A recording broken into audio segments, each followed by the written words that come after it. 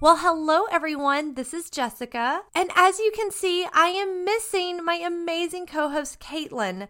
So sadly, COVID has come to the Calling All Spirits podcast.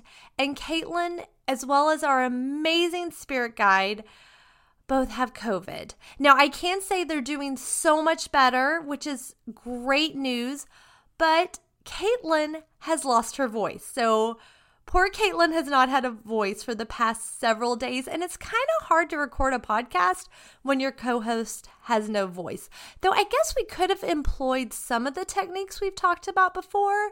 There's always rapping, table tipping, the Ouija board. We know we can't do ectoplasm. Caitlin is not a fan of ectoplasm.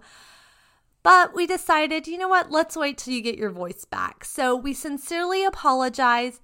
The podcast for this week is going to be a few days late, so we want to thank you so much for your patience.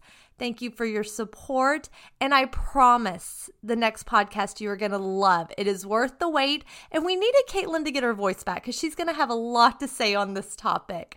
So it will be coming to you very shortly, and until then, we hope you are all happy, healthy, and we look forward to being with you again soon.